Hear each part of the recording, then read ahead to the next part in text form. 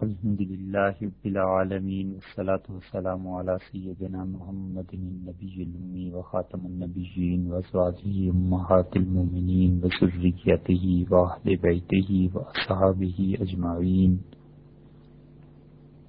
کما صلی علی سیدنا ابراہیم وعلی آل سیدنا ابراہیم انہ حمید مجید۔ حج کے مسائل کے سلسلے میں یہاں تک پہنچے تھے کہ مکہ مکرمہ سے مینا کے لیے روانگی 8 ذی الحج کو اب یہ دیکھنا چاہیے کہ کس کس نے کس نیت سے احرام باندھا ہے۔ وہ لوگ جنہوں نے احرام باندھا ہے حج تمتع کے لیے، ان کی ایک الگ قسم ہے اور وہ 8 ذی الحج کو صبح احرام میں نہیں ہوں گے، اور دوسرے وہ ہیں جنہوں نے احرام باندھا ہے حج قران کے لیے، تو قران کے حاجی وہ تو حالت احرام میں ہوں گے، اس لیے انہیں تو 8 ذی الحج کو کچھ نہیں کرنا، اور جس نے افراد کا احرام باندھا ہے وہ بھی ظاہر ہے کہ حالت احرام میں ہوگا، اسے بھی 8 ذی الحج کو کچھ نہیں کرنا۔ اور احرام کے سلسلے میں ان 2 حاجیوں کو، قران والے اور افراد والے، ان 2 کو چھوڑ کر باقی ایک حاجی رہ گیا جو عام طور پہ حج تمتع کا احرام باندھتے ہیں، اور یہ وہ لوگ ہیں کہ جب 8 ذی الحج کو احرام باندھنے کا ارادہ کریں تو غسل کر کے 2 رکعت نماز نفل پڑھ کے احرام کی نیت کریں، اور احرام باندھنے کا طریقہ یہ پہلے بیان ہو چکا، اور اب وہ اس نیت سے احرام باندھیں گے کہ حج کرنا ہے۔ اور تمام وہ لوگ جو مکہ مکرمہ میں رہتے ہیں یا حج تمتع جنہوں نے کرنا ہے، ان کو حج کا احرام 8 ذی الحج کو مسجد حرام میں بیت اللہ شریف کے قریب باندھنا افضل ہے، اور دوسری کوئی جگہ جو حدود حرم کے اندر ہو اس سے بھی احرام کا باندھنا بہرحال جائز ہے۔ اور یہ احرام باندھنے والا اگر حج کی سعی جو طواف زیارت سے بعد کی جاتی ہے، حج میں جو فرائض ہیں ان میں سے ایک فرض ہے طواف زیارت، اور اس کے بعد بھی سعی کرنی ہے، تو اگر حج قران والا یہ چاہے تو سعی پہلے کر لے، تو اس کے لیے افضل یہی ہے کہ حج سے پہلے یعنی 9 ذی الحج سے پہلے کسی بھی دن، جیسے فرض کیجئے 8 کے بیان ہو رہے ہیں احکامات، تو 8 ذی الحج کو ہی 7 کو 6 کو کسی بھی وقت اس کا صحیح طواف زیارت سے پہلے کرنا یہ افضل ہے۔ اور اگر 8 کو احرام باندھنے والا یہ قران کا احرام اس نے نہیں باندھا بلکہ وہ تو باندھ رہا احرام حج کا، تو اس کو چاہیے کہ ایک نفل طواف کرے اجتبا اور رمل کے ساتھ، اور اس کے بعد سعی اس نیت سے کرے کہ حج طواف زیارت کے بعد جو سعی کرنی ہے یہ سعی آج ہی کر رہا ہوں، اور پھر اس آدمی پر طواف زیارت کے بعد والی سعی واجب نہیں رہے گی، مگر افضل کیا ہے یہ غور سے سننا چاہیے۔ افضل قران والے کے لیے یہ ہے کہ وہ طواف زیارت کی سعی پہلے کر لے آج 8 کو احرام میں تو تھا ہی، اب 8 کو ہی وہ ایک طواف کرے نفل، اور اس کے بعد جا کر سعی کرے وہ جو طواف زیارت کے بعد کرنی تھی۔ اور ایک صورت حج تمتع والے کی یہ ہے کہ اس نے اب آج 8 ذی الحج کو احرام باندھا ہے، اور اس سے خطرہ ہے کہ طواف زیارت کے بعد اگر سعی کروں گا تو بہت رش ہوگی اور بہت زیادہ لوگ ہوں گے، بڑھاپا ہے، عورتیں ہیں، اور بہت سے مسائل ہو جاتے ہیں۔ تو آج کے دن سعی کرنا اس کے لیے 8 ذی الحج کو ایک نفل طواف کے بعد طواف زیارت کے بعد کی سعی کی نیت سے آج سعی کرنا بہتر ہے، اور اس کے لیے جائز ہے، بہتر نہیں ہے۔ بہتر یہی ہے کہ وہ طواف زیارت کے بعد سعی کرے، لیکن اس مسئلے کو یاد رکھنا چاہیے۔ ہمارے یہاں سے جو لوگ حج کرنے جاتے ہیں بوڑھے لوگ ہوتے ہیں، اور بعض اوقات خواتین بھی ایسی ہوتی ہیں کہ زیادہ رش اور ہجوم سے گھبراتی ہیں۔ ان کے لیے اگر 8 ذی الحج کو اب احرام باندھا ہے حج کا، تو وہ ایک نفلی طواف کریں اور وہ سعی کے لیے چلے جائیں صفا اور مروہ پہ، اور یہ نیت کریں کہ پروردگار عالم جو سعی طواف زیارت کے بعد کرنی تھی آج کر رہی ہوں، یہ ان کے لیے جائز درست ہے۔ اگرچہ افضل یہی ہے کہ وہ حج پورا ہونے کے بعد جب طواف زیارت کرتی تو اس کے بعد سعی کرتی، لیکن یہ جو آج 8 کو کر رہی ہیں اس کا فائدہ یہ ہے کہ 8 ذی الحج کو حرم میں لوگ سب منا جا رہے ہوتے ہیں، بہت بہت کم بھیڑ اور رش ہوتا ہے، اور طواف زیارت کے بعد جو سعی ہوتی ہے اس میں تو بہت رش ہوتا ہے۔ اس لیے صرف حج تمتع میں افضل اور غیر افضل کا اختلاف ہے۔ افضل ان کے لیے یہی ہے کہ طواف زیارت کے بعد سعی ہوتی، اور 8 ذی الحج کو طواف زیارت کے بعد والی سعی کی نیت سے سعی کرنا یہ جائز بہرحال ہے۔ ہاں، قران والوں کے لیے افضل بھی یہی ہے کہ وہ منا جانے سے پہلے کسی بھی وقت سعی کر لیں۔ 8ویں تاریخ کو اب یہ جو سعی کرنا ہے کسی نے بھی، تو نفل طواف جو ہوگا چونکہ اس کے بعد سعی ہے لہذا اسے ازقبا اور رمل کرنا پڑے گا۔ یہ چادر کو بھی مرد حضرات ایک کندھے کے نیچے سے نکال لیں، اور اس کے ساتھ ساتھ تھوڑا سا ہمت کر کے چلنا یہ ہے۔ اور 8 ذی الحج کو سورج نکلنے کے بعد مکہ مکرمہ سے مینا کو جانا چاہیے۔ حضور اکبر صلی اللہ علیہ وسلم مکہ مکرمہ سے مینا تشریف لے گئے تھے اور سورج بلند ہو گیا تھا، اور 8 تاریخ کو مکہ مکرمہ سے زوال کے بعد اگر کوئی آدمی جائے اور ظہر کی نماز مینا میں پڑھ لے تو بھی سنت کے مطابق ہے، ٹھیک ہے۔ اور 8 تاریخ کو مکہ مکرمہ سے کوئی آدمی، اس کے لیے بہتر وقت یہ ہے کہ وہ زوال سے پہلے چل پڑے، پیدل چلے یا پھر سواری پر چلے۔ اور مینا میں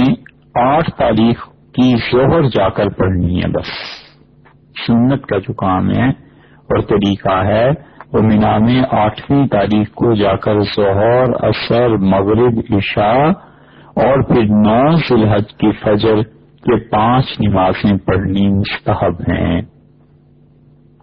اور رات کو مینا ہی میں ٹھہرنا چاہیے۔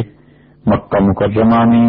یا کسی اور جگہ پر ٹھہرنا یہ سنت کے خلاف ہے، لیکن یہ 5 نمازیں 8 ذی الحج کی ظہر سے لے کے 9 ذی الحج کی فجر تک یہ 5 مینا میں پڑھنا مستحب ہیں، بہتر ہے،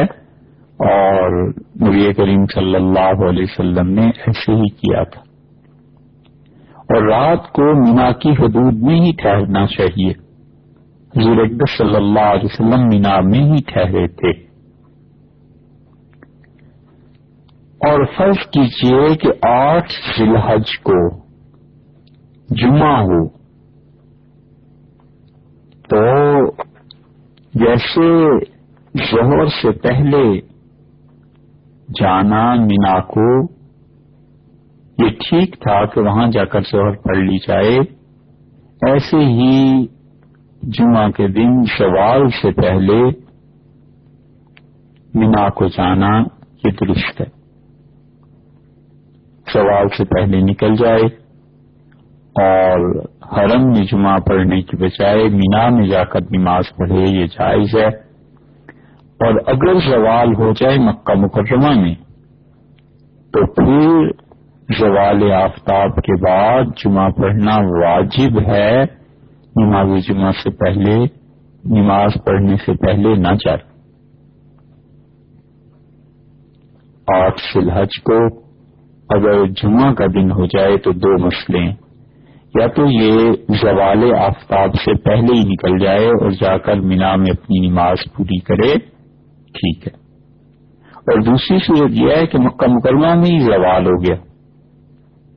گھر سے نکلنے میں دیر ہو گئی، بسوں کے چلنے میں دیر ہو گئی، یا اپنی طور پر ٹھہرا ہوا ہے اور کاموں میں فرصت نہیں ہوئی، اور مینا جانے سے پہلے ہی ہاں مکہ مکرمہ میں زوال ہو گیا 8 ذی الحج کو، تو زوال آفتاب کے بعد یہاں مکہ مکرمہ میں جمعہ پڑھنا واجب ہے اور نماز جمعہ سے پہلے نہیں جانا چاہیے۔ مینا میں بھی جمعہ کے ایام میں، جمعہ حج کے ایام میں یہ درست ہے، یعنی وہاں پر جا کر مسجد میں جمعہ پڑھ لیا جائے جبکہ جمعے کی باقی شرائط بھی پوری ہوتی ہیں۔ اور مینا کو جاتے ہوئے اور وہاں کے قیام میں بھی تلبیہ پڑھتے رہنا چاہیے، لبیک اللہم لبیک لبیک لا شریک لک لبیک ان الحمد والنعمت لک والملک لا شریک لک۔ مینا کو جاتے ہوئے اور وہاں رہتے ہوئے بھی تلبیہ پڑھتے رہنا چاہیے۔ مینا میں مسجد خیف جو ہے اس کے قریب ٹھہرنا مستحب ہے۔ اب تو بہت بڑی مسجد ہے اور بہت زیادہ نمازی اس میں آ جاتے ہیں، مسجد خیف کے نام سے مشہور ہے، اس کے جتنا بھی قریب ٹھہرا جائے یہ افضل ہے، لیکن اب تو چونکہ ٹینٹ وغیرہ معلم اور یہ لوگ لگا دیتے ہیں، اس کی اپنی اختیار کی غالباً کوئی چیز باقی نہیں ہے۔ اور مینا کے 8ویں تاریخ کے قیام میں کوئی ایسا خاص حکم نہیں جس پہ عمل کیا جائے، بس 5 نمازیں پوری کرنی ہے، اور وہ ہے 8 ذی الحج کی ظہر سے لے کر پھر 9 ذی الحج کی صبح فجر کی نماز۔ اور مینا مکہ مکرمہ سے کل 3 میل بنتا ہے، اور کوئی دقت نہ ہو تو پیدل جانے میں سہولت بھی رہتی ہے، اور پیدل جانے میں حج کے ساتھ تعلق، اللہ سے مانگنے کی کیفیت اور یہ چیزیں اس میں زیادہ سہولت رہتی ہے، ورنہ بسا اوقات گاڑیاں یہ چیزیں پھنس جاتی ہیں اور انسان خامخواہ کو پریشان ہوتا ہے۔ 8 ذی الحج کے احکامات تو ہو گئے پورے، اب آپ 8 ذی الحج کو ظہر، عصر، مغرب، عشاء چاروں نمازیں پڑھ کے رات کو مینا میں ٹھہریے. اور اب اگلا دن شروع ہوا 9 ذی الحج کا، اور 9 ذی الحج کی صبح کو فجر کی نماز خوب اجالے میں پڑھنی چاہیے، اچھی طرح روشنی پھیل جائے اس وقت پڑھنی چاہیے. حدیث میں آیا ہے نبی کریم صلی اللہ علیہ وسلم نے فرمایا کہ فجر اس وقت پڑھا کرو جب اجالا ہو جائے، فإنہ اعظم للأجر، اور اس میں اللہ تعالیٰ تمہیں زیادہ اجر دے گا. تو یہ رسول اللہ صلی اللہ علیہ وسلم کا ارشاد گرامی اس دن کے لیے بھی ہے جو 9 ذی الحج ہے کہ 9 ذی الحج کی فجر مینا میں اطمینان سے جب سورج کافی بلند ہو جائے، جب صبح صادق ہو جائے اور سورج کے طلوع ہونے سے پہلے پہلے کچھ وقفہ جب رہ جائے تو پھر اس وقت فجر کی نماز پڑھ جائے، اور جب سورج بلند ہو جائے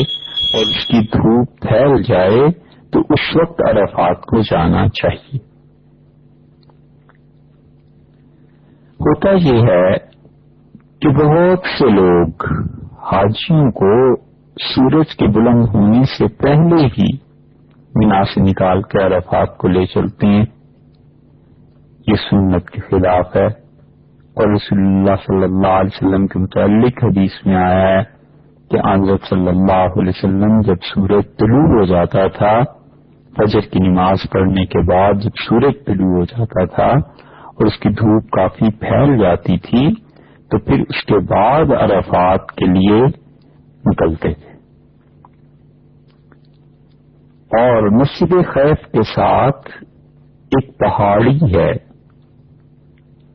اور وہ وادی دب کی وادی کہلاتی ہے. اس راستے سے جانا اگر پیدل جا رہا ہو آدمی تو وہاں سے جانا بہتر ہے. تلبیہ پڑھتے ہوئے، دعا مانگتے ہوئے اور ذکر کرتے ہوئے عرفات کو جانا چاہیے. اور عرفات میں جو پہاڑ ہے جبل رحمت اس کی طرف سفر کرنا چاہیے. اور 9 ذی الحج کو اب نکلے تھے سورج کے بلند ہونے کے بعد اور پہنچ گئے جب زوال نہیں ہوا تھا سورج کا. 9 ذی الحج سے پہلے یعنی سورج نکلنے سے پہلے عرفات میں جانا، مینا کو چھوڑنا، یہ سنت کے خلاف بات ہے. اس لیے معلم اور بسوں والے جتنا کچھ بھی چیختے رہیں اور کہتے رہیں اس کی بجائے سنت پہ عمل کرنا چاہیے. اور سورج بلند ہو جائے تو عرفات کے لیے انسان نکلے. اب پہنچنا ہو جائے گا 9 ذی الحج کو عرفات میں زوال سے پہلے، اور مکہ مکرمہ سے یہ مشرق کی سمت بنتی ہے اور کئی میل لمبا چوڑا یہ ایک میدان ہے. اور نبی کریم صلی اللہ علیہ وسلم نے اس سارے میدان کو عرفہ قرار دیا ہے. اور 9 تاریخ کو زوال کے بعد سے لے کر 10ویں کی صبح صادق تک، 9 تاریخ کے زوال سے لے کے باقی پورا دن، پھر اگلی رات جو آ رہی ہے یہ 10 ذی الحج کی رات ہو گئی کیونکہ صبح تو عید ہوگی، تو یہ 10 ذی الحج کی رات صبح صادق تک اس عرفات کے میدان میں قیام حج کا رکن ہے. ایک لمحے کے لیے بھی اگر کوئی جائے گا تو حج ہو جائے گا. چاہے وہ انسان اپنی مرضی سے جائے اور چاہے وہ جبرن جائے اور چاہے وہ گزر جائے اس جگہ سے، اور خواہ وہ انسان مریض ہو، بے ہوش ہو، ہوش میں ہو، وہاں پر عرفات میں اگر وہ ایک لمحے کے لیے بھی ہوگا 9 ذی الحج کو زوال کے بعد سے لے کے 10 ذی الحج کی صبح صادق تک، تو اس انسان کا حج ہو جائے گا۔ عرفات میں جس جگہ بھی چاہیں ٹھہریں، لیکن راستے میں نہ ٹھہریں، اور ایسے ہی لوگوں کے ساتھ ٹھہرنا، مجمع کے ساتھ ٹھہرنا یہ افضل ہے۔ لوگوں سے علیحدہ کسی جگہ میں ٹھہرنا، راستے میں ٹھہر جانا، لوگوں کے راہیں تنگ کر دینا، یہ سب چیزیں درست نہیں ہیں۔ عرفات کا پورا میدان موقف ہے، ٹھہرنے کی جگہ ہے، اور مسجد عرفات سے مغرب کی جانب نہ ٹھہرے، کیونکہ بہت سے فقہا کے نزدیک عرفات میں جو اب بڑی مسجد بنی ہے، اس کی مغرب کی جو سائڈ ہے وہ عرفات میں شامل نہیں ہے، تو کیا فائدہ اپنے حج کو شک میں ڈالنے کا، اس لیے عرفہ میں ٹھہرے۔ اور زوال تک کھانا پینا، کچھ تھوڑا سا سستا لینا، لیٹنا، تاکہ تھوڑی دیر کے لیے آرام ہو جائے، یہ سب چیزیں درست ہیں۔ اور عرفات میں اصل وقت زوال کے بعد کا ہے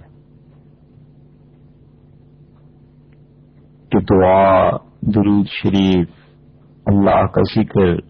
زوال سے پہلے کرتا رہے، اور جب زوال ہو جائے تو وضو کر کے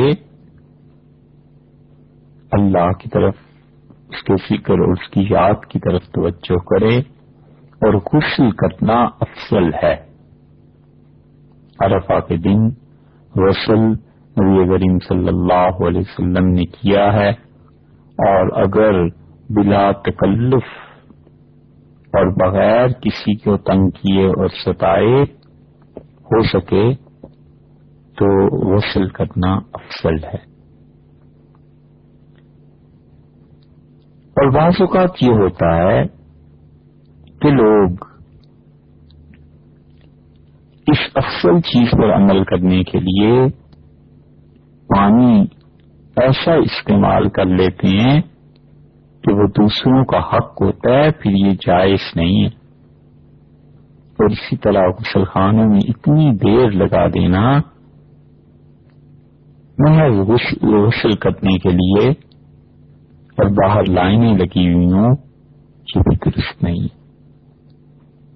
اور ایسے ہی احرام میں اپنے اوپر پانی بہانا غسل کی نیت سے، اور کپڑے جسم سے چپک جائیں اور انسان کو ستر کا خیال نہ رہے، یہ بھی درست نہیں ہے۔ اسلام پر عمل کرنے کے لیے بڑی عقل کی بھی ضرورت ہے، اور اگر کوئی آدمی اسلام کو اپنی عقل کے تابع کر دے تو یہ بھی غلط ہے، اور بغیر عقل کے اسلام پر عمل کرتا رہے تو وہ بھی اپنے نفس کی اتباع ہو جاتی ہے، اور انسان بس شریعت کے احکامات کو دیکھے اور سوچنے سمجھنے کے ساتھ ساتھ ان پر عمل کرے۔ اس لیے عرفہ میں غسل اگرچہ رسول اللہ صلی اللہ علیہ وسلم نے کیا ہے، اور آسانی سے موقع ملے تو کر لینا افضل ہے، لیکن موقع نہ ہو تو کوئی حرج نہیں، وضو کر لے۔ کھانا پینا وغیرہ یہ سب چیزیں سوال سے پہلے ہو گئیں، اب بالکل سکون اور اطمینان کے ساتھ اللہ تعالی کی طرف متوجہ ہو جائے، اور ظہر کی نماز پڑھنی چاہیے۔ عرفات میں 9 ذی الحج کو ظہر اور عصر ظہر کے وقت میں ایک آذان اور 2 تکبیروں کے ساتھ پڑھی جاتی ہیں. ایک آذان اور 2 تکبیروں کے ساتھ پڑھی جاتی ہیں، اور اس کے جمع کرنے میں مقیم اور مسافر سب برابر ہیں. مکہ مکرمہ کا رہنے والا ہو یا مکہ مکرمہ میں مقیم ہو، سب برابر. اور امام خطبہ وہاں پر دیتا ہے، اور امام کا خطبہ اگر مسجد نمرہ میں ہے تو پھر تو سنے گا، اور اگر نہیں ہے تو پھر دور ان چیزوں کو چھوڑ دے، اپنی نماز پڑھے اور اس کے بعد اللہ کی یاد میں مصروف ہو جائے. امام اور مقتدی اگر وہ مسجد نمرہ میں ہیں تو ظہر کے فرض پڑھنے کے بعد پھر سنتیں نہیں پڑھیں گے اور عصر اس سے متصل پڑھی جائے گی. مقیم شخص اگر مکہ مکرمہ میں ہے تو اس کو قصر کرنا جائز نہیں، اور عرفات میں جمعہ بھی جائز نہیں. جو حاجی مکہ مکرمہ میں اس وقت آئے کہ 8 ذی الحجہ جس میں مینا کے لیے نکلے تھے 15 دن سے کم ہیں، 8ویں تاریخ تک، یہ تو ہو گیا مسافر.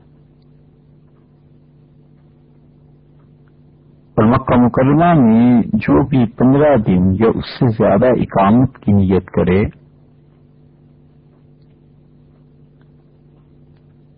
تو وہ ہو گیا مقیم، کیونکہ اس نے ٹھہرنا ہے مکہ مکرمہ.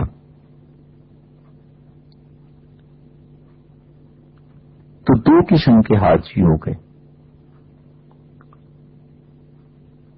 ایک حاجی مسافر مکہ مکرمہ میں ایسے وقت آیا کہ 8ویں تاریخ تک 15 دن سے کم کا قیام ہے،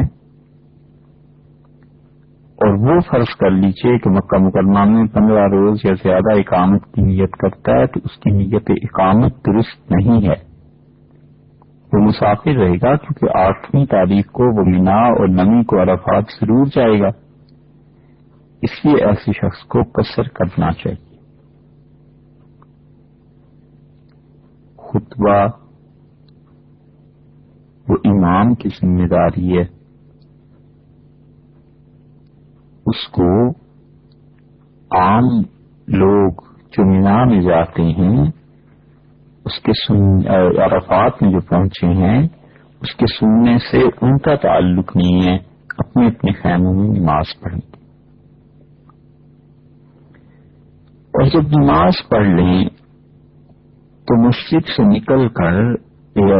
اپنے خیمے سے نکل کر جو بھی ٹھہرنے کی جگہ ہے وہاں پہ جانا چاہیے، اور دھوپ میں کھڑے ہو کے وقوف کرنا یہ افضل ہے. اور جو آدمی بھی عرفات میں ہے اس وقت اس کا وقوف ہو جائے گا، چاہے وہ بیٹھا ہو اور کھڑا ہو اور اس کی نیت ہو یا نہ ہو. جبل رحمت کے قریب ایک پہاڑ ہے، لکھا ہوا بھی ہوتا ہے، پوچھا بھی جا سکتا ہے. وہاں ذرا سی بلندی پہ بڑے بڑے سیاہ پتھر ہیں، اور حضور اکرم صلی اللہ علیہ وسلم کے ٹھہرنے کی جگہ اصل میں تو وہ ہے. اگر سہولت سے ممکن ہو اور وہاں تک پہنچا جائے تو بہتر ہے. اور عرفات میں وقوف کے وقت کھڑا رہنا یہ مستحب ہے، لیکن زیادہ دیر نہ کھڑا رہ سکے تو بیٹھ کر بیٹھ نہ سکے، لیٹ کر جس طرح بھی ہو، سوتے میں جاگتے میں، یہ سب وقوف درست ہو جائے گا۔ اور کھڑے ہو کے اللہ کو یاد کرے دھوپ میں، اور اگر ڈر ہو دھوپ میں بیمار پڑ جانے کا، سائے میں کھڑا ہو جائے، اور اگر اتنی دیر قیام نہیں ہو سکتا تو بیٹھ جائیں، بیٹھ کے نہیں تو لیٹ کے، لیکن ہر حال میں اللہ کو یاد کرنا اور دعا مانگنا مستحب ہے۔ یہ عرفات کا جو دن ہے یہ 1 گھنٹے ہیں، ان گھنٹوں میں ہمت کر لے اور ہاتھ اٹھا کر اللہ کی حمد و ثنا بیان کرنا، دعا مانگنا، ذکر کا کرنا، تسبیحہ پڑھنا، یہ سب چیزیں مستحب ہیں۔ اس لیے اللہ تعالی سے خوب کثرت سے دعا مانگے، اپنے لیے بھی اور ان تمام لوگوں کے لیے بھی جس چیز کی بھی یاد آتی رہے، اور اللہ تعالی سے دعا مانگتا رہے اپنے خاندان، اپنے گھر محلے اور سب لوگوں کے لیے اور امت کے لیے، حتیٰ کہ اپنے دشمنوں کے لیے بھی۔ اچھا آدمی وہی ہے جس کا سینہ اللہ کی ساری مخلوق کی طرف سے صاف رہے، اور بہتر آدمی وہی ہے جس کے سینے میں کسی کے متعلق کوئی خلش باقی نہ رہے، اپنے دشمنوں سے بھی اچھا رویہ رکھے، اور یہ بات اپنی جی سے نکال ہی دے کہ میں نے اپنی ذات کے لیے کسی سے انتقام لینا ہے۔ بہت بڑی چیز جو انسان کی تباہی کا باعث بن جاتی ہے وہ اپنے دشمنوں سے انتقام لینے کی سوچ ہے۔ ایسے نہ کرے، عمر بھر آدمی 3 چیزوں سے توبہ کر لے اور کبھی بھی اپنی شخصیت پر ان 3 چیزوں کا سایہ بھی نہ پڑنے دے۔ ایک، اپنے دشمنوں سے انتقام کی نیت سوچے بھی نہیں، عملاً کوئی کام تو درکنار سوچے بھی نہیں، عدالت کچہری تھانہ کچھ نہیں گئی، اس نے جتنا بھی ظلم کر دیا ہو ادھر سے معافی ہونی چاہیے۔ قیامت میں کئی ایک چیزیں ہمیں بھی اللہ سے معاف کرانی، تو اس کی عرفہ کے اس میدان میں اپنے دشمنوں کے لیے بھی دعا نہ مانگے، اور کھلا دل رکھے جیسے آج کے دن اس کے پروردگار کا رحمت کا سمندر کھلا ہے، اور جیسے آج کے دن اس کے رب نے بخشش کے دریا بہا دیے، اسی طرح اپنے ذہن کو کھلا رکھے، کسی کے لیے وہ دعا نہ کرے، عمر بھر اس سے اجتناب کرنا چاہیے، عرفہ کے دن بھی اور ویسے بھی۔ اور دوسری چیز جس کا سایہ بھی نہ پڑنے دے اپنے آپ پہ، اعتراض کرنا ہے، خام خواہ اعتراض۔ کسی کے گھر چلے گئے، اب اس سے کہنا کہ یہ کپڑا ایسا نہیں ایسا ہوتا، یہ لائٹ یہاں نہیں یہاں لگا دیتے، یہ کارپیٹ کا جو کلر ہے یہ ایسا نہیں ایسا ہوتا، یہ سب اعتراض کی باتیں، نہ اعتراض کرے، آزادی سے جینے دے لوگوں کو، سب کا حق بنتا ہے، زندگی اللہ نے انہیں دی ہے۔ اعتراض انسان کو تنگ نظر بنا دیتا ہے، اور خاص طور پر جہاں سے دین کا تعلق ہو اور دین سیکھ رہا ہو انسان، وہاں اعتراض کرنا اللہ کی رحمت سے محرومی کا فیصلہ کرا دیتا ہے۔ جتنا زیادہ اعتراض ہوتا رہتا ہے اتنا ہی آدمی ہلکے ہلکے آہستہ آہستہ اپنے ہی اعمال کو برباد کرتا ہے اور اللہ کی ناراضگی کا سامان کرتا رہتا ہے، کسی کا کچھ نہیں جاتا۔ باطن کے بہت بڑے امراض میں سے ایک چیز اعتراض کرنا ہے، اپنی باطن کو پاک کرے، خام خواہ ہر ایک پہ اعتراض نہ کرے۔ اور تیسری چیز بدگمانی، کبھی بدگمانی میں نہ پڑے، لوگوں کے متعلق اچھا گمان رکھے اور معاملہ صاف رکھے،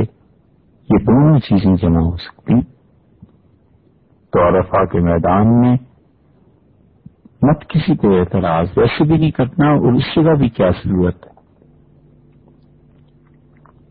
اور صاف دل تو نماز کے بعد وقوف شروع کر کے غروب تک دعا کرتا رہے، اور دعا کے درمیان تھوڑی تھوڑی دیر کے لیے تلبیہ بھی پڑھتا رہے۔ عورتوں کو مردوں کے ساتھ مل کر نہیں کھڑا ہونا چاہیے، اور یہ اختلاط ممنوع ہے۔ عورتوں کو چاہیے کہ وہ الگ وقوف کریں، اور مردوں کو چاہیے کہ وہ الگ وقوف کریں۔ زوال کے بعد جو کام اصل میں کرنے کا ہے غروب آفتاب تک، وہ دو ہی ہیں، ذکر، اللہ کو یاد کرنا، اور وہ دعائیں مانگنا جن دعاؤں میں دل لگ جائے، اس میں کمی نہیں کرنی چاہیے۔ اور رسول اللہ صلی اللہ علیہ وسلم سے بہت سی چیزیں اس معاملے میں منقول ہیں۔ حدیث میں ایک جگہ آیا ہے کہ آدمی حاجی جب وقوف کرے عرفہ میں تو زوال کے بعد قبلہ رخ کھڑے ہو کے 100 مرتبہ یہ پڑھے، لا الہ الا اللہ وحدہ لا شریک لہ لہ الملک ولہ الحمد وہو علی کل شیء قدیر۔ پھر 100 مرتبہ پڑھے سورہ اخلاص قل ھو اللہ احد پوری، 200 ہو گئے۔ اور پھر 100 مرتبہ یہ درود شریف پڑھیں جو نماز میں آتا ہے، اللہم صلی علی سیدنا محمد وعلی آل سیدنا محمد کما صلیت علی سیدنا ابراہیم وعلی آل سیدنا ابراہیم انک حمید مجید، 100 مرتبہ، 300۔ تو اللہ تعالی اپنے فرشتوں سے کہتے ہیں کہ میرے اس بندے کا کیا بدلہ، کیا اجرتے ہیں ہم سے، اس نے ہماری تسبیح بھی کی اور ہماری توحید کا بیان بھی کیا اور ہماری بڑائی اور عظمت کو بھی بیان کیا، ثنا کی، میری تعریف کی، میرے رسول صلی اللہ علیہ وسلم پر درود بھیجا، کیا بدلہ اس کو دیں؟ اور پھر ارشاد فرماتے ہیں کہ میں نے اس کو بخش دیا، اور جو کچھ اس نے اپنے دل کے لیے، اپنے جی کے لیے، اپنے نفس کے لیے، اپنی جان کے لیے مانگا، میں نے سب قبول کیا۔ اور یہ میرا ایسا بندہ ہو گیا ہے کہ اس وقت عرفات میں جتنے لوگ ہیں، اگر یہ سب کے لیے مجھ سے مانگے تو میں اس کی دعا کو قبول کر لوں گا۔ اس لیے اگر ہو سکے تو وقوف کے وقت دھوپ میں کھڑا ہونا چاہیے، تکلیف کا اندیشہ ہو تو سائے میں آ جائے، لیکن غروب آفتاب تک رو رو کے اللہ سے دعا مانگے۔ بس یہ چند گھنٹے میں کبھی کبھی اتنا کچھ مانگ لیتا ہے آدمی کہ عمر بھر کے لیے کافی ہو جایا کرتا ہے۔ مانگنا کافی نہیں ہوتا ہے، مگر یہ کہ جو کچھ مل جاتا ہے وہ کافی ہو جاتا ہے۔ اور رسول اللہ صلی اللہ علیہ وسلم نے یہ بات فرمائی، بتایا کہ عرفہ کا میدان حضرت عبادہ بن صامت رضی اللہ عنہ کی روایت میں آتا ہے کہ رسول اللہ صلی اللہ علیہ وسلم نے فرمایا جب تم بیت اللہ کی طرف جاتے ہو تو اس میں بھی تمہارے لیے اجر ہے۔ طبرانی رحمۃ اللہ علیہ نے یہ روایت اپنی اس میں اوسط میں نقل کی ہے، اور آپ نے فرمایا کہ لا ترفع قدما او تضعها انت ودابتك الا كتب لك حسنة۔ دیکھو وعدہ جو تم خود پاؤں اٹھاتے ہو اللہ کی راہ میں، اور جو تمہاری سواری چلتی ہے اس کے جو پاؤں اٹھتے ہیں، یہ سب اللہ اس پہ تمہیں نیکی دے گا اور اتنا ہی درجہ تمہارا بلند کر دے گا۔ اور عرفہ کا وقوف، تو عرفہ کا وقوف تو ایسی چیز ہے کہ اللہ تعالیٰ اپنے فرشتوں سے کہتے ہیں کہ یا ملائکتی ما جاء بعبادی، میرے فرشتوں یہ میرے بندے کس لیے آئے ہیں؟ فرشتے عرض کرتے ہیں جاؤ یلتمسون رضوانک، اس لیے آئے ہیں کہ آپ کی خوشی انہیں حاصل ہو، والجنت، اور وہ خوشی کا جو مقام ہے جنت وہ حاصل ہو۔ تو اللہ تعالیٰ فرماتے ہیں فإنی اشہد نفسی وخلقی، میں اپنے آپ کو گواہ بناتا ہوں اس بات پر اور اپنی پوری مخلوق کو کہ انی قد غفرت لہم، میں نے انہیں معاف کیا، ولو کانت ذنوبہم عدد ایام الدہر، اگرچہ یہ میرے پاس اتنے گناہ لے کے آئے ہوں کہ ان کے گناہ جتنے آج تک دنیا میں دن گزرے ہیں، 1000 دن گزرے ہیں، 1 کروڑ دن گزرے ہیں، اللہ ہی جانتا ہے اس دنیا کو بنے ہوئے کتنے دن ہو گئے، ان دنوں کی تعداد کے برابر بھی اگر گناہ لائے ہیں تو میں نے معاف کیے۔ وعدد رمل عالج، اور میں نے ان کی گناہوں کو معاف کیا اگرچہ وہ ریت کے ذروں کے برابر۔ اور پھر رسول اللہ صلی اللہ علیہ وسلم نے فرمایا کہ عبادہ یہ جو تم رمی کرتے ہو نا، یہ اتنی بڑی چیز ہے کنکر مارنا شیطان کو کہ کوئی انسان نہیں جانتا ما اخفی لہم من قرۃ اعین، کہ کیا چیز اللہ نے اس کے لیے جزا میں رکھی ہے۔ اور یہ جو حلق کرتے ہو سر کے بال اتروانا، تو دیکھو کوئی بھی تمہارا بال سر کا جو زمین پر گرے گا یہ قیامت میں نور ہوگا تمہارے لیے۔ اور طواف آخری مرتبہ کرنا بیت اللہ کا، تو تم اس کو کر کے تو ایسے پاک ہو جاتے ہو جیسے آج ہی کے دن تمہاری پیدائش ہوئی۔ حضرت ابو ہریرہ رضی اللہ عنہ کی بھی روایت آئی ہے، امام احمد بن حنبل رحمۃ اللہ علیہ نے روایت کی ہے کہ انہوں نے رسول اللہ صلی اللہ علیہ وسلم کے متعلق کہا کہ آنظر صلی اللہ علیہ وسلم نے فرمایا کہ اللہ تعالی اہل عرفات پر جو عرفہ کے میدان میں جمع ہوئے ہوتے ہیں لوگ وقوف کے لیے، ان کو دیکھ کر ان کے اوپر آسمان میں فخر کرتا ہے اور فرماتا ہے فَيَقُولُ لَهُمْ انظُرُوا إِلَىٰ عِبَادِي، فرشتوں کو کہتے ہیں میرے بندوں کو دیکھو، جاؤنی کہ میرے گھر آئے ہیں، شوسن غبرن بکھرے ہوئے بالوں کے ساتھ اور میلے کچیلے گرد آلود لباس کے ساتھ۔ حضرت عبداللہ بن عمر رضی اللہ عنہ کی روایت میں بھی آتا ہے کہ اللہ تعالی فرشتوں پہ فخر کا اظہار کرتے ہیں جب 9 ذی الحج کی شام ہوتی ہے عرفہ کی، اور یہ فرماتے ہیں فرشتوں سے کہ انظروا الی عبادی شوسن غبرن، میرے بندوں کو دیکھو کس حال میں میرے پاس آئے ہیں، بال بکھرے ہوئے ہیں اور جسم پہ مٹی پڑی ہوئی۔ حضرت عائشہ رضی اللہ عنہا کی روایت مسلم میں بھی اسی مضمون کی آئی ہے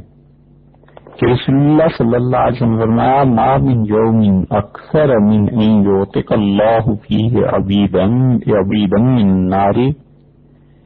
من یوم عرفہ، کہ کوئی دن ایسا نہیں ہے سال پورے میں جس دن اللہ تعالی اتنے بندوں کو جہنم سے نجات دیتا ہو جتنا عرفہ کے دن،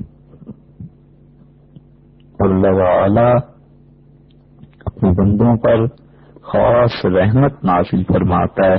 اس کا ظہور ہوتا ہے، اور پھر اپنے فرشتوں سے مسلم کی روایت میں آیا ہے کہ اللہ تعالی خوشی اور فخر سے کہتا ہے کہ ما اراد ہؤلاء، کیا چاہتے ہیں میرے یہ بندے، اس لیے آئے ہیں ہمارے پاس۔ تو اللہ تعالی کا یہ کہنا اس کا مطلب یہ ہے کہ وہ بادشاہ اور وہ حقیقی شہنشاہ ان کی ہر مراد کو پورا کر دے گا۔ اور امام بہقی رحمۃ اللہ علیہ نے ابھی یہ جو حدیث سنائی تھی شعب میں اپنی کتاب میں حضرت جابر بن عبداللہ رضی اللہ عنہما کی روایت نقل کی ہے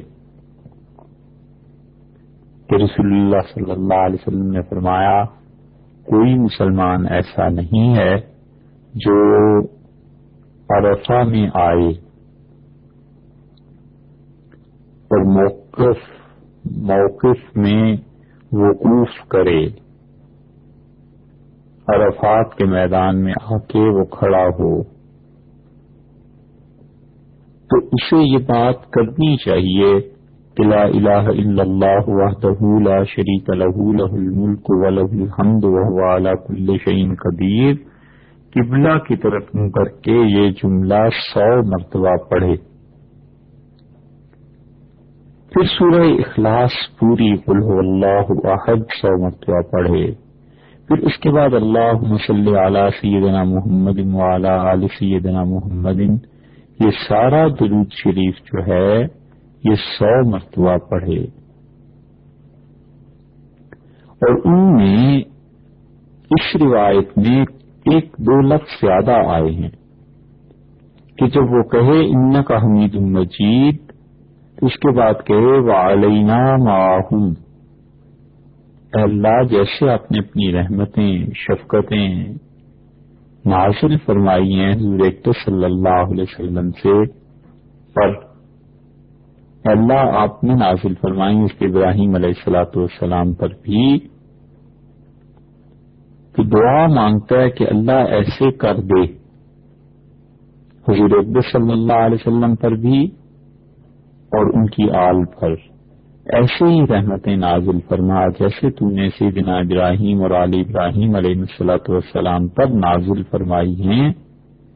انک حمید مجید، اللہ بلا شبہ آپ بزرگی آپ کی ہے اور آپ تعریف کیے گئے ہیں، تو اس کے ساتھ یہ بڑھا لے وعلینا، اور اللہ ایسی رحمتیں مہربانیاں عنایات ہم پر بھی ہوں،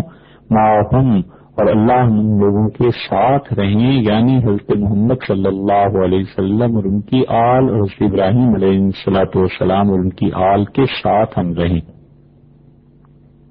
یہ پڑھے تو 3 جملے ہو گئے، ایک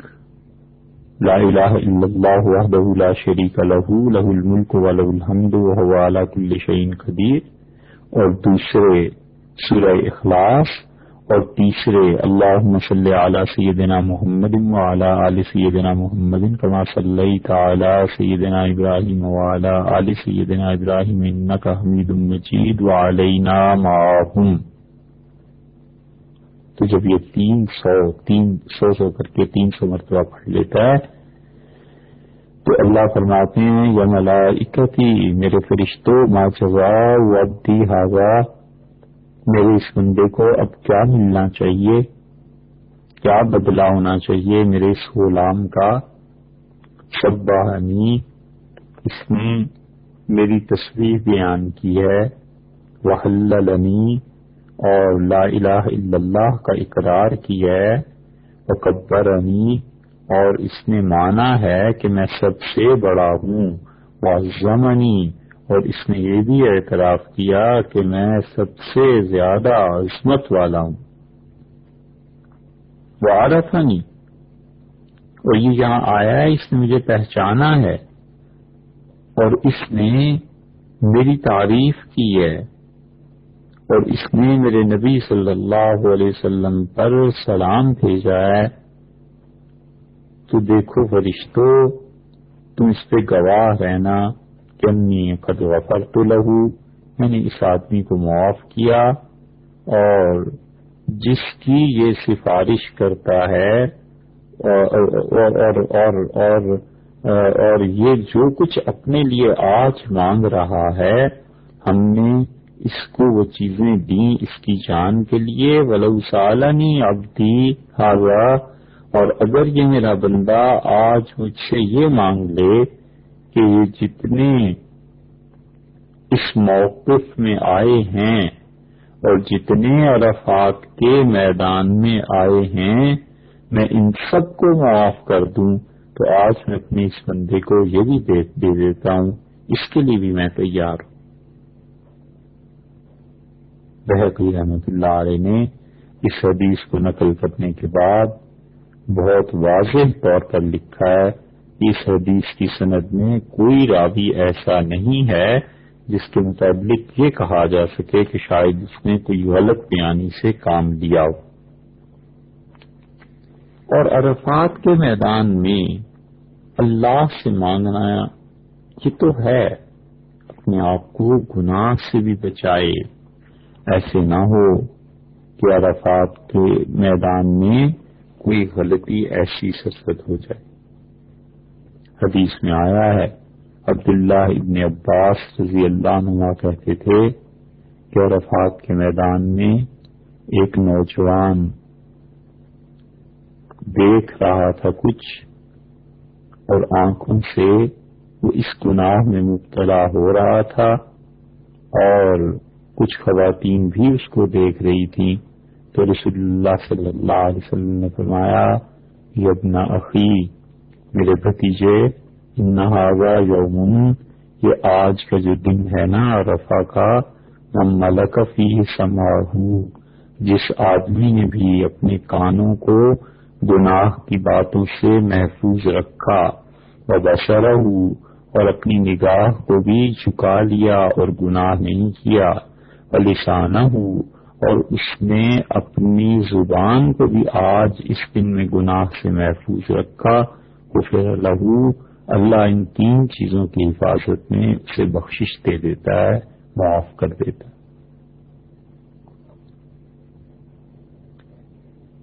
اور ایک اور روایت میں بھی یہی آیا ہے، فضل ابن عباس رضی اللہ عنہ کہتے ہیں کہ فضل ابن عباس جو تھے یہ بھائی تھے عبداللہ ابن عباس کے، اور یہ عبداللہ اور فضل دونوں رضی اللہ عنہما نبی کریم صلی اللہ علیہ وسلم کے چچا کے بیٹے تھے۔ تو رسول اللہ صلی اللہ علیہ وسلم نے ان سے بھی کہا، فضل ابن عباس رضی اللہ عنہما سے بھی، کہ یہ آج کا دن ایسا ہے کہ من حفظ لسانہ وسمعہ وبصرہ، جس آدمی نے اپنی زبان اور اپنے کانوں کو اور اپنی آنکھوں کو آج کے دن محفوظ رکھا عرفہ میں، اس کو غفر لہ من عرفۃ الی عرفہ، اللہ آج کے دن سے لے کر آئندہ جب بھی اس کا عرفہ آئے گا اللہ تعالی اس کو معاف کر دے گا اس دن تک کے لیے۔ اس حدیث میں رسول اللہ صلی اللہ علیہ وسلم نے یہ بات نہیں فرمائی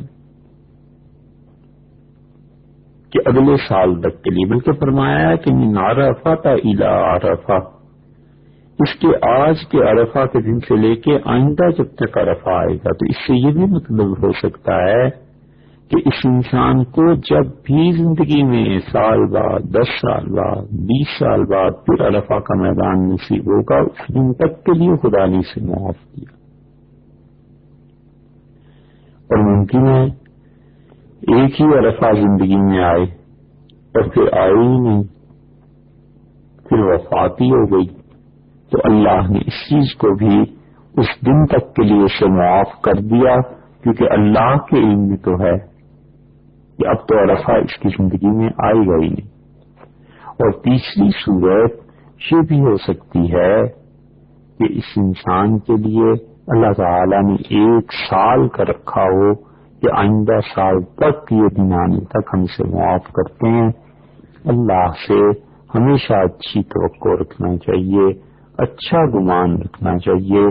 اللہ سے بدگمانی یہ بھی گناہ ہے، لوگوں سے بدگمانی گناہ تو ہے ہی،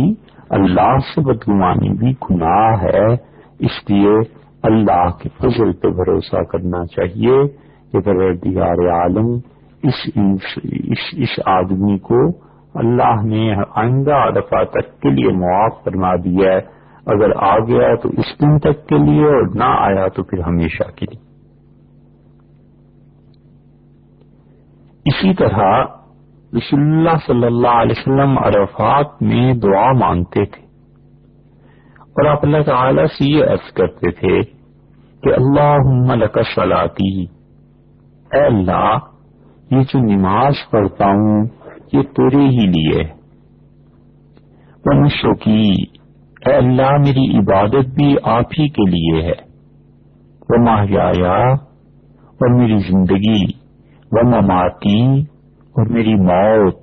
یہ سب تیرے ہی لیے ہے اللہ. وَإِلَيْكَ مَآبِي، اور اللہ مجھے تیری طرف لوٹ کر آنا ہے. وَلَكَ رَبِّ تُرَافِي، اور پروردگار جو کچھ بھی میں دنیا میں چھوڑ کے مر جاؤں گا بالآخر میرے مالک تو ہی اس کا بھی مالک ہے. میری وراثت